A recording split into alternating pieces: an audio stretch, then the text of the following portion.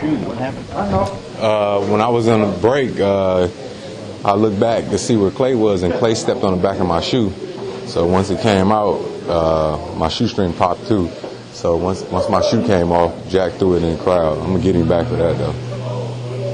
So obviously that's the reason you couldn't come back in because you said your shoelace popped. Obviously. Yeah, I had to come all the way back here, and it's no shortcut here as far as getting to the back to get new shoes. So I had to take my orthotics out, get new shoes, take the paper out, take the other orthotic out, put my orthotic in there. So it was just a little 5-minute little hassle there.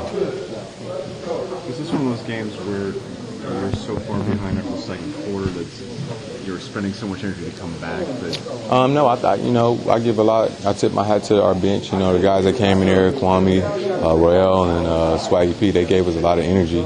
And, they brought us really back into the game. But, we just got to stay together, continue to play hard. I think we just waited too long to come back. And, those guys playing real good right now. They're hot. And they just played a good game. Dorell, what happened during that stretch in the second quarter? You guys were right there, and all of a sudden. The momentum just changed. Those guys hit shots. They were getting stops. We weren't making shots, and that's how it goes. Is who can make the most shots and who can get the most stops. Difficult fighting back in a situation like that. It's hard fighting back with 20-point lead. Always, but it's the NBA. You never know what happens. The style they play, up and down. They've gotten a lot better on defense. They let you back in the game, but we kept fighting. We got close, but they played a good game. And they closed the game out.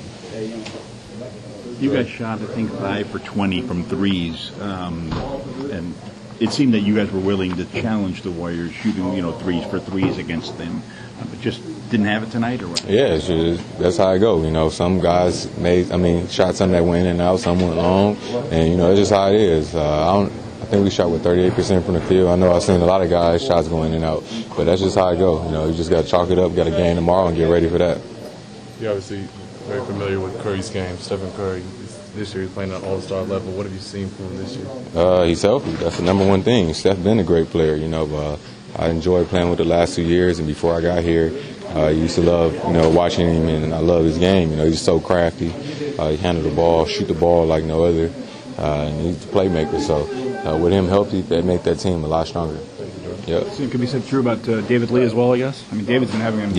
Yeah, for sure. David been playing well like that since New York. We're getting 20 and 10. I expect that from him. He's out there every single night playing, and if he continues to play well and Steph stays healthy, Clay continues to play well, that's going to be a hard team to beat. I know you're in a different conference now, but your thoughts on coming back here? It'd be nice to see the fans. It's still pretty crazy environment here. Yeah, no doubt. He's some of the best fans around the NBA, and I always enjoy coming to the Bay Area.